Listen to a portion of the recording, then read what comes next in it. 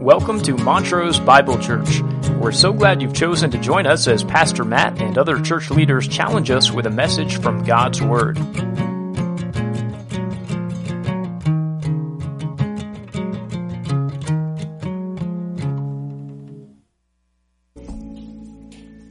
Well, good morning and welcome to the new year. You know, this is the day when many are asked, what's your New Year's resolution? For most people, a resolution means doing something like losing weight. Maybe they're going to try to stop smoking. And certainly, most resolutions are positive things. The problem is that the power or the strength to make that change is in the person themselves, or so they think. That means that the vast majority of them are failures.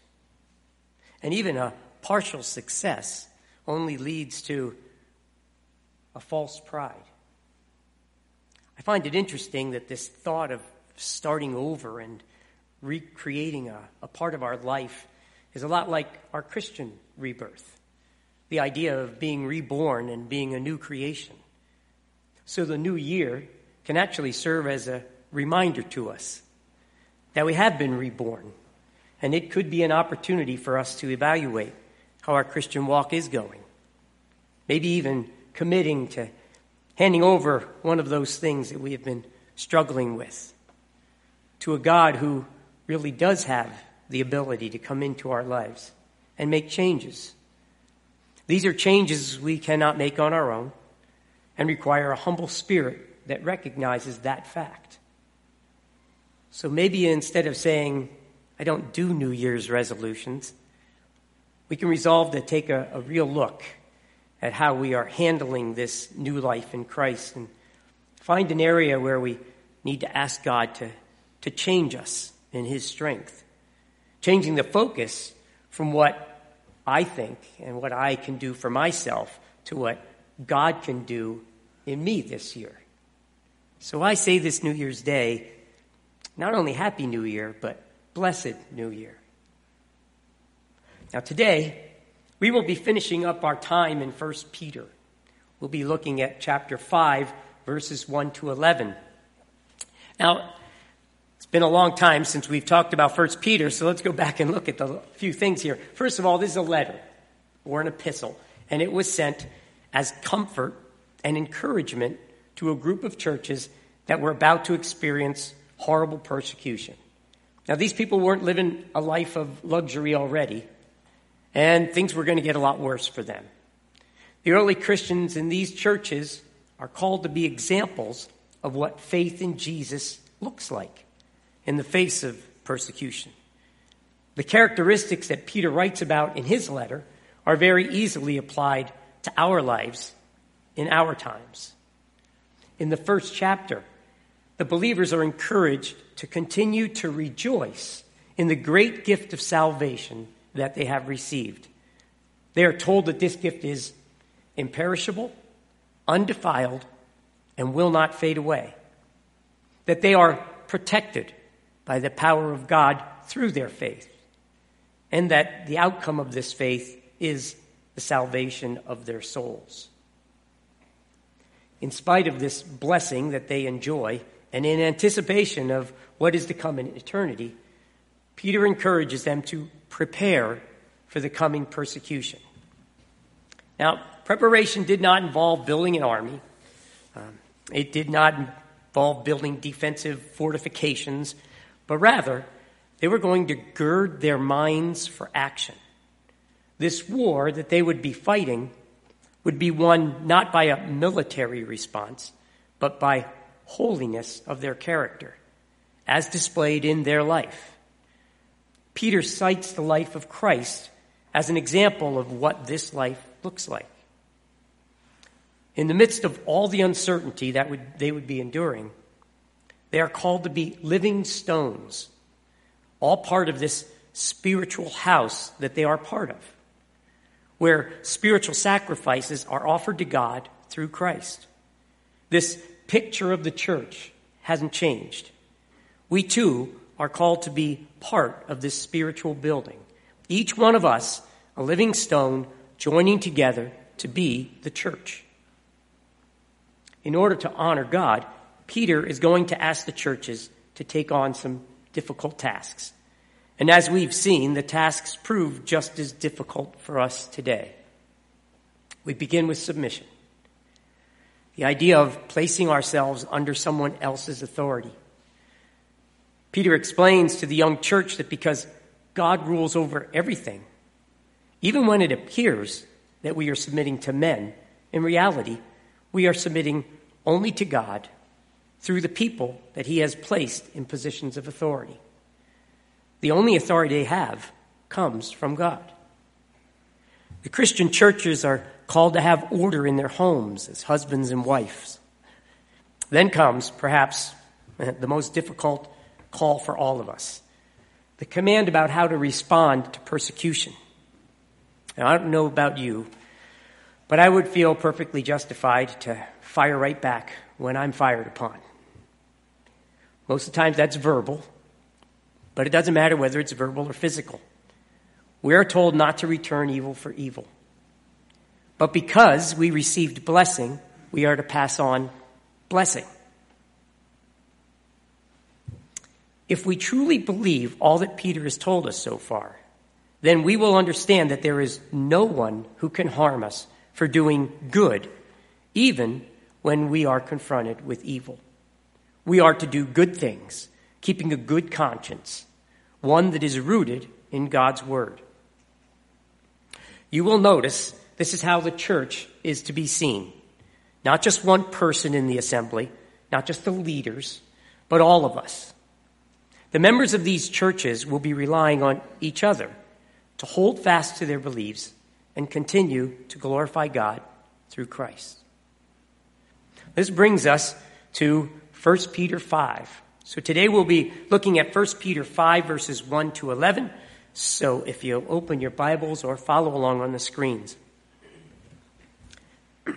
Therefore, I exhort the elders among you as your fellow elder and witness of the sufferings of Christ, and a partaker also of the glory that is to be revealed.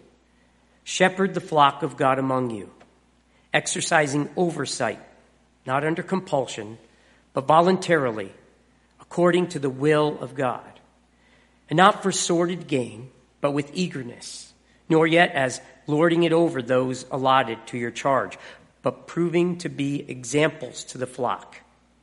And when the chief shepherd appears, you will receive the unfading crown of glory. You younger men, likewise, be subject to your elders, and all of you, clothe yourselves with humility toward one another. For God is opposed to the proud, but gives grace to the humble. Therefore, humble yourselves under the mighty hand of God, that he may exalt you at the proper time, casting all your anxiety on him, because he cares for you. Be of sober spirit. Be on the alert.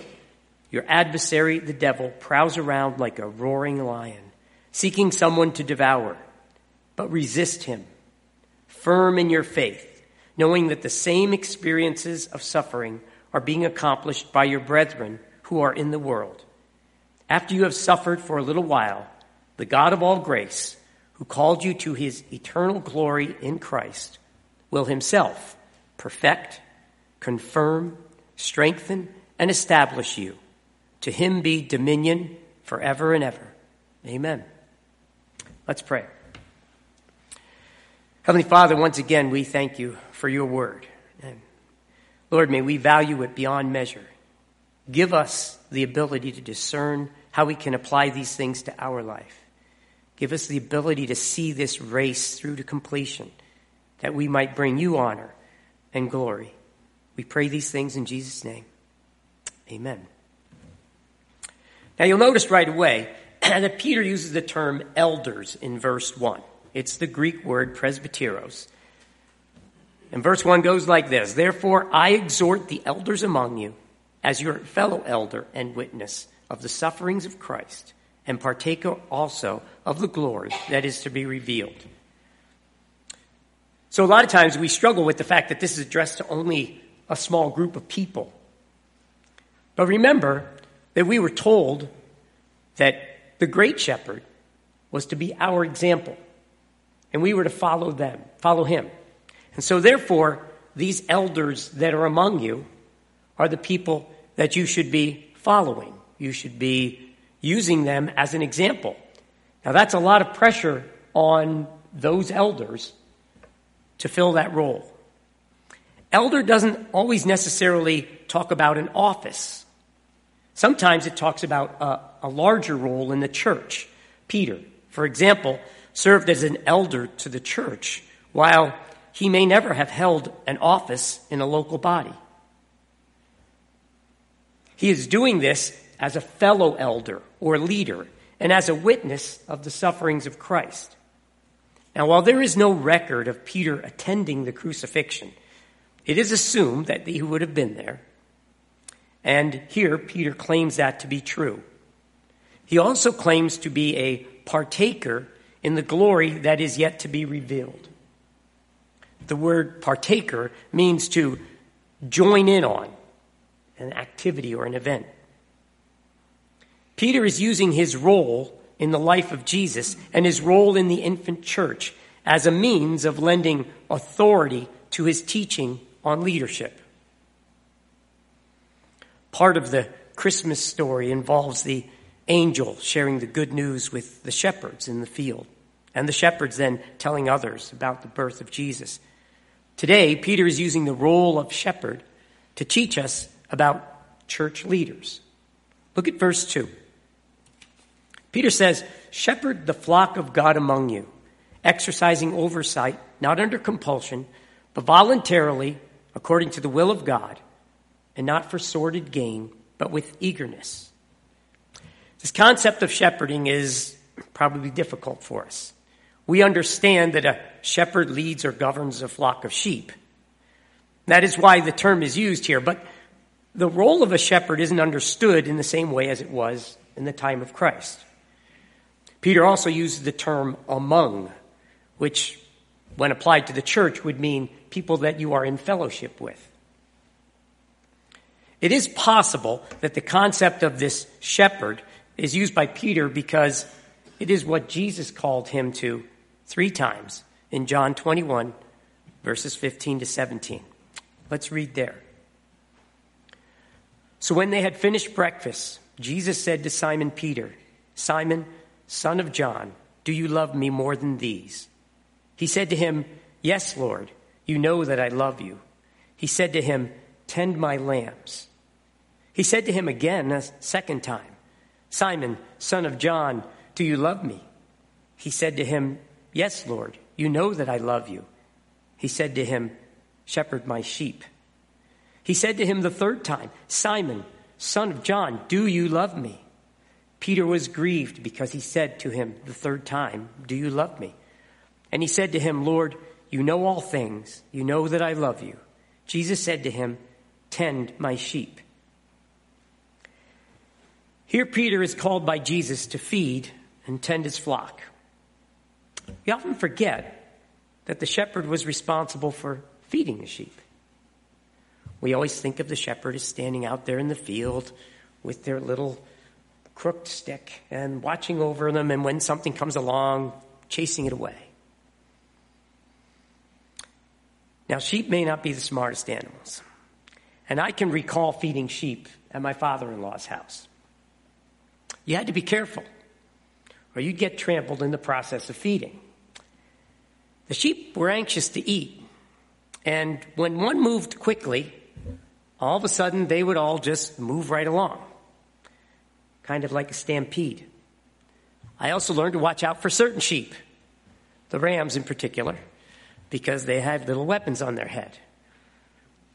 If you think of the crowds that followed Jesus, and now we're looking to the apostles for teaching, they too were hungry for the word of God that was being revealed to them. And these teachings were oral, with very limited writings. Think of the excitement of the early church getting a letter from an apostle.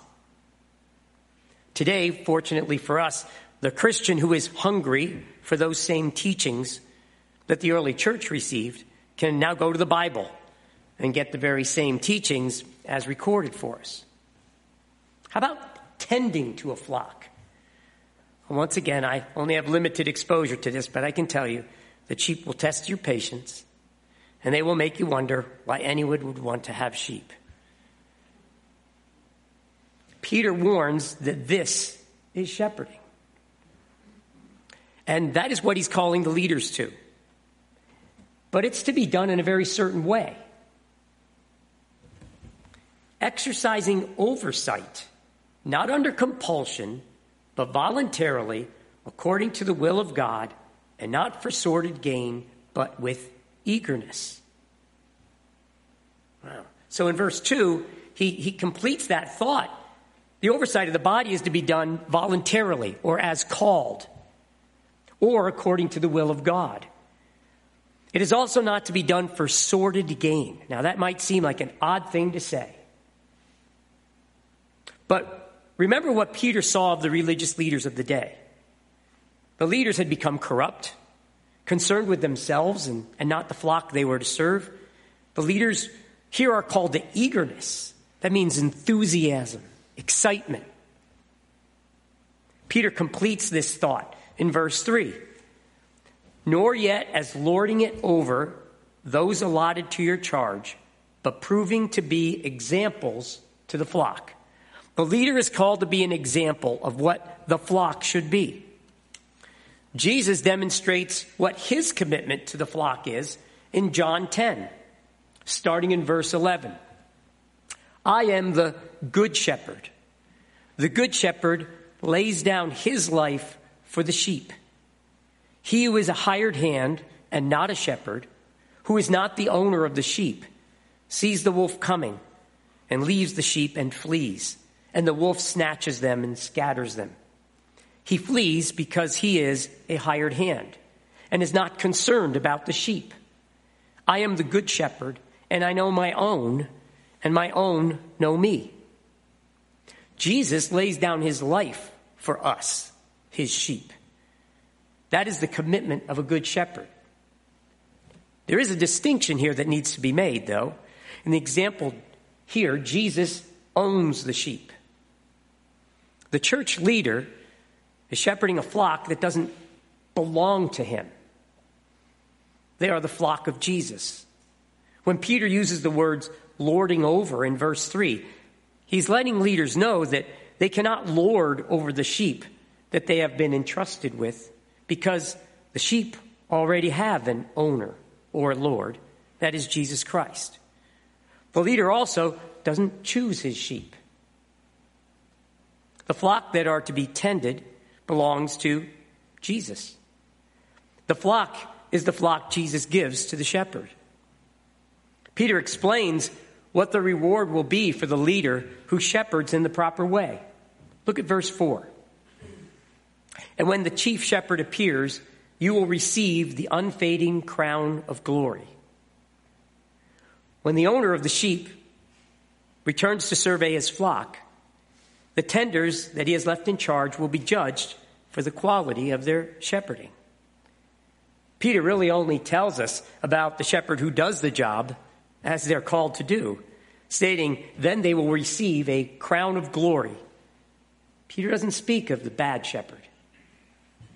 The promise of a crown is not only applied to leaders. In James 1:12, this same concept is applied to all who love Jesus and serve as they are called. Look at James chapter 1, verse 12. Blessed is a man who perseveres under trial, for once he has been approved, he will receive the crown of life, which the Lord has promised to those who love him. Here the crown is a crown of life, which is promised to those who love him. Peter is going to change his focus now from leaders to believers. Look at verse 5. You younger men, likewise, be subject to your elders, and all of you clothe yourselves with humility toward one another, for God is opposed to the proud, but gives grace to the humble. Peter starts by reminding young men to be subjected to their elders. This Greek word for subject is hupotasa. And we have seen it a number of times before in Peter. In 1 Peter 2:13, Peter writes, "Submit yourselves for the Lord's sake to every human institution, whether to a king as the one in authority."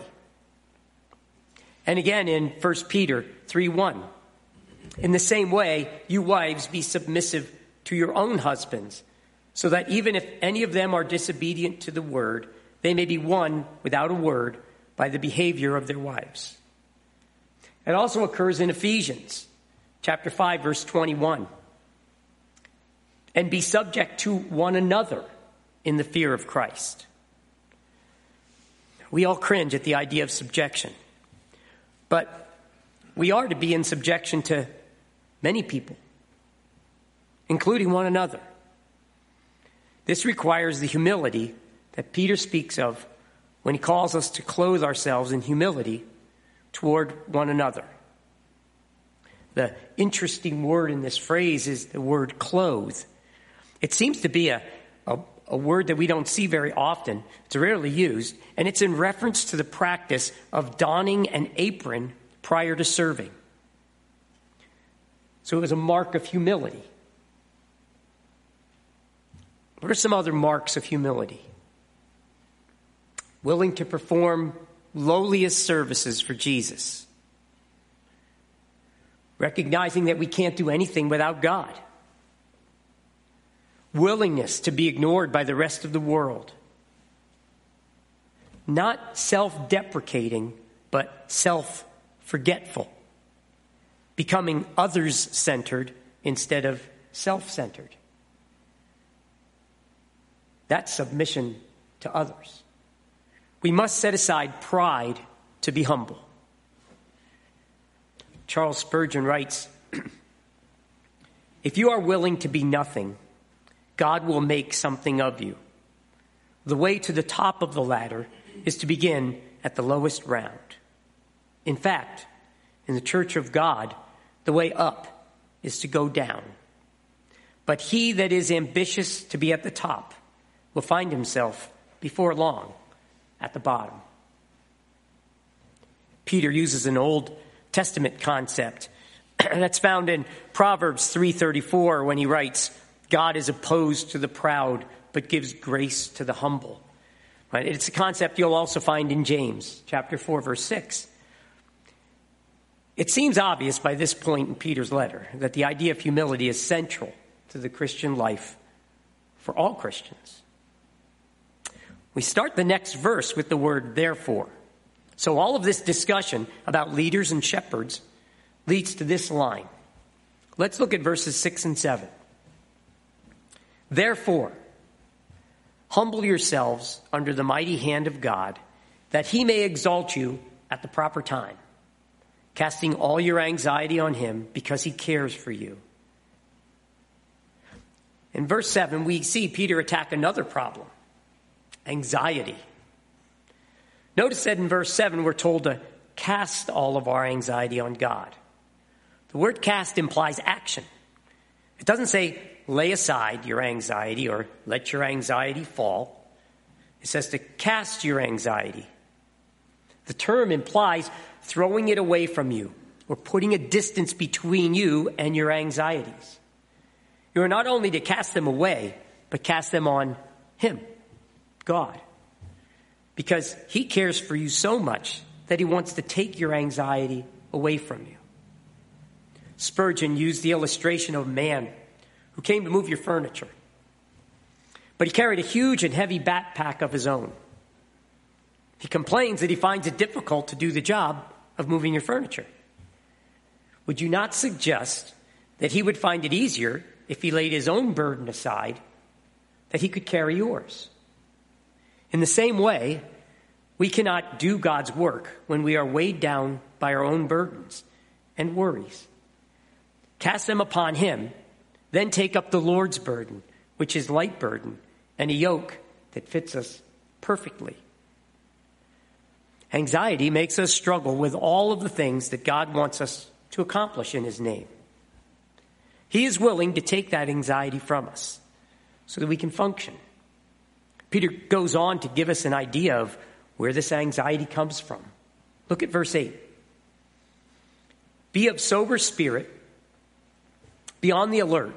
Your adversary, the devil, prowls around like a roaring lion, seeking someone to devour. Peter has used this word sober before. It is the Greek word nepho. And although it can mean not under the influence of alcohol, it has other uses that make more sense in this situation. Here it means more calm and collected in spirit. So the opposite of anxious. If we were to evaluate our lives and look for the causes of anxiety, we would most likely find anxiety during a time when we feel that we are experiencing suffering or difficulties in our life. So take this back to the church and the churches that Peter was writing to. They are about to be punished by the Romans in a horrible way. And he's telling them, don't be anxious. I want you to think of the faith that it takes in order to face that persecution and not be anxious about things. We get anxious about simple things like the car not starting. We get anxious about things that we think are going to happen in the day. Instead of starting our day by just saying, God, you're in charge. Let's go. And casting that anxiety away. The reason this anxiety grows is because the devil prowls around, seeking someone to devour. He sees us struggling. So he makes all kinds of noise, lying and deceiving, and cheating, roaring, feeding the anxiety in our life to the point where we become paralyzed, unable to move forward. If we cast those anxieties on God, we become capable of moving ahead, as Peter shows us in verse 9. But resist him, firm in your faith, knowing that the same experience of suffering are being accomplished by your brethren who are in the world. If our only burden is the burden God puts on us, and we cast off anxiety and don't try to carry the additional load, we can resist temptation that is placed before us. The temptation to stop moving ahead, stop growing, fall away from maturing relationship into the despair and the depression that keeps us from being close to God. We are told to remember that the brothers and sisters in the Lord are going through the very same experience all over the world, and they're winning because of their faith. Casting off the things that hold us down and turning to God for our strength. Look at how Peter closes out this letter. After you have suffered for a little while, the God of all grace, who called you to his eternal glory in Christ, will himself perfect, confirm, strengthen, and establish you. To him be dominion forever and ever. Amen. Peter tells us God will perfect us, meaning he will mend, repair, make us complete, or make one what he ought to be. He will confirm us, make us stable, render us as a constant. He will strengthen us, both our body and our soul. And he will establish us, grounding us or setting us down solidly. To the God who will do this for his people, be dominion or authority, jurisdiction, control, forever. God offers to take away the worry and anxiety that makes us ineffective in our attempts to avoid the influence of evil in our lives. We are to cast those things on him. That after our brief struggle, he will make us who we ought to be. That is, what he wants us to be. Let's pray. Heavenly Father, we want to be who you want us to be. Please give us the desire to do your will. Help us to recognize the trials of this life in a positive way. Let our struggles be for your glory. Lord, I pray for this body of believers that we might display the humility and obedience we are called to. Give us all hearts that yearn for you. We want to exalt and glorify you in this place. And we pray these things in the name of our risen and ruling Savior, Jesus Christ. Amen.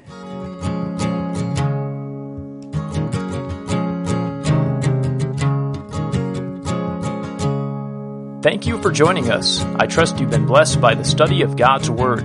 For more information about Montrose Bible Church, visit our website, montrosebiblechurch.org.